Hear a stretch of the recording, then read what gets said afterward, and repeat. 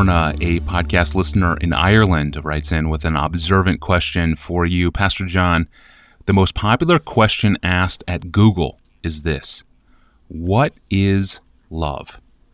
Why do you think so many people struggle to understand love, and how would you define it?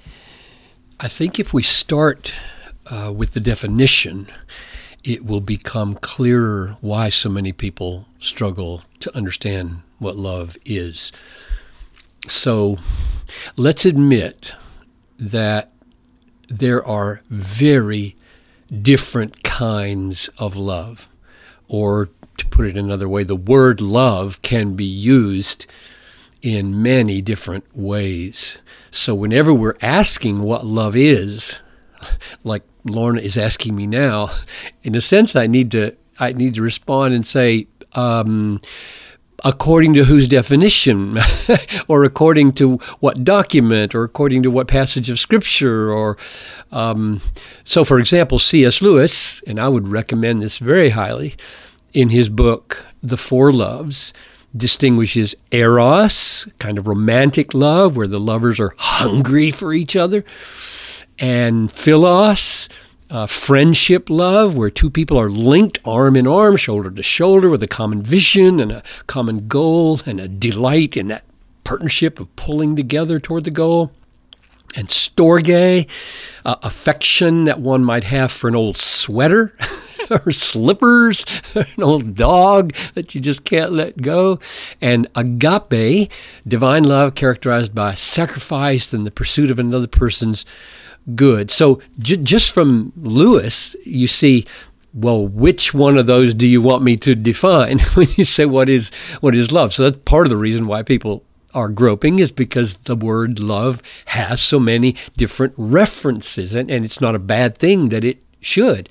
Now, what I have found most helpful is to divide love into two categories, and I got this first from Jonathan Edwards, but it goes way back beyond him, and he divides love into love of complacency and love of benevolence.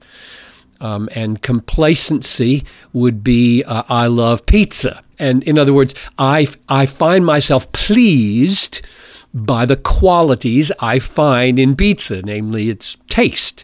That would be love of complacency. Or you might love a place or a country or lots of things. You could say you love them because they are lovely, they are pleasing to you. Whereas the love of benevolence is not based on the loveliness of the object of the love, but rather your goodwill, benevolent, your goodwill toward the person or the thing that you're loving. And your aim in that kind of love is to do good, to bring about something beautiful, not respond to beauty.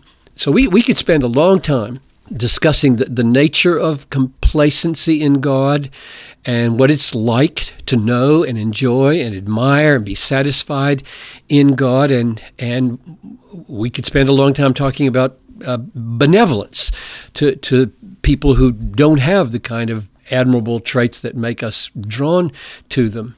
So what I think would be most helpful in response to the question is to give a biblical definition of the love of benevolence, because this is the kind of love which in the Bible is celebrated as the heart of God's love. So the magnitude of God's love of benevolence is measured in the Bible by 4 criteria that I can see. First, the degree to which the person loved does not deserve to be loved. Second, the greatness of the price paid to love a person. Third, the greatness of the good that is done for the person when he's loved. And fourth, the level of desire that God has for the good of the one loved. So let me just give an example, a verse for each one of those. So number 1, in Romans 5, 6-8, God loves the least deserving, and therefore his love is greater. So for while we were still weak, at the right time Christ died for the ungodly. For one will scarcely die for a righteous person, but perhaps for a good person one might even dare to die. But God, different from all that, shows his love, this is what love is, in that while we were sinners, Christ died for us. So the first measure of the magnitude of God's love is we don't deserve it, and that's why it is great. Second is the price he's willing to pay. So John 15:13, greater love has no one than this, than that he laid down his life. And so the measure there in verse 13 of John 15 is that it's measured not just by the fact that I don't deserve it, it's measured by the price he's willing to pay, namely his own son's life. And the third measure is the good that I get through this love. And in John 3:16, that's called eternal life. For God so loved the world that he gave his only begotten Son, that whoever believes in him should not perish but have eternal life. And then he defines eternal life in chapter 17 by saying it's to know God and to know Christ. So that the greatest possible love gives the greatest possible gift, which is God himself. And the fourth is, did God do this begrudgingly, or does he do this with all his heart? And Zephaniah 3:17, the Lord your God is in your midst, a mighty one who will save. He will rejoice over you with gladness. He will quiet you by his love. He will exult over you with loud singing.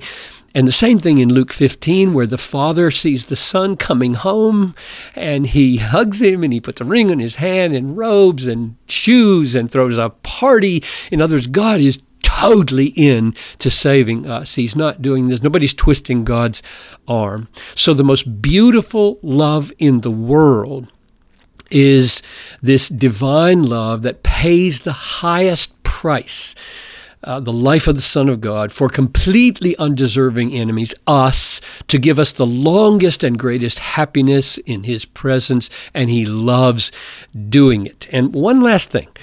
If it sounds contradictory to say that the heart of God's love is benevolence toward unworthy people like us, and yet the ultimate goal of human life is complacency in God, which I do think it is, I don't think that's really a contradiction. And the reason it's not is because the ultimate aim of God's benevolence toward us is to give us complacency in himself.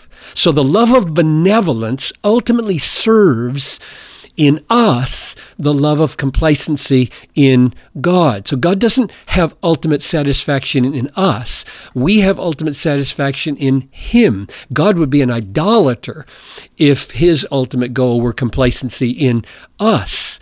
Rather, he works to give us ultimate complacency in him. We don't love God by helping God out of deficiency into joy. But God does love us by helping us out of deficiency into joy.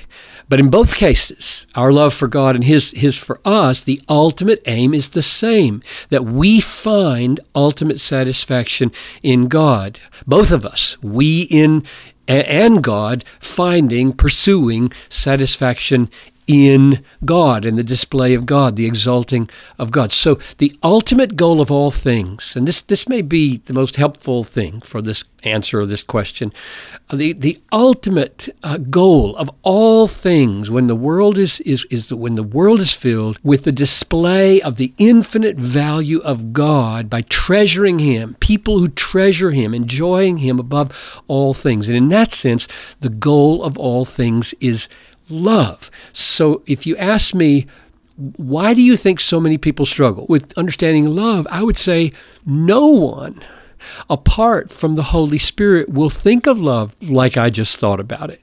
We are, by virtue of our innate sinfulness, self-centered, not God-centered. And so we run in 1,000 directions to get away from this truth that we find our full and lasting satisfaction in God, and God is benevolent toward us precisely in order to bring us into that enjoyment.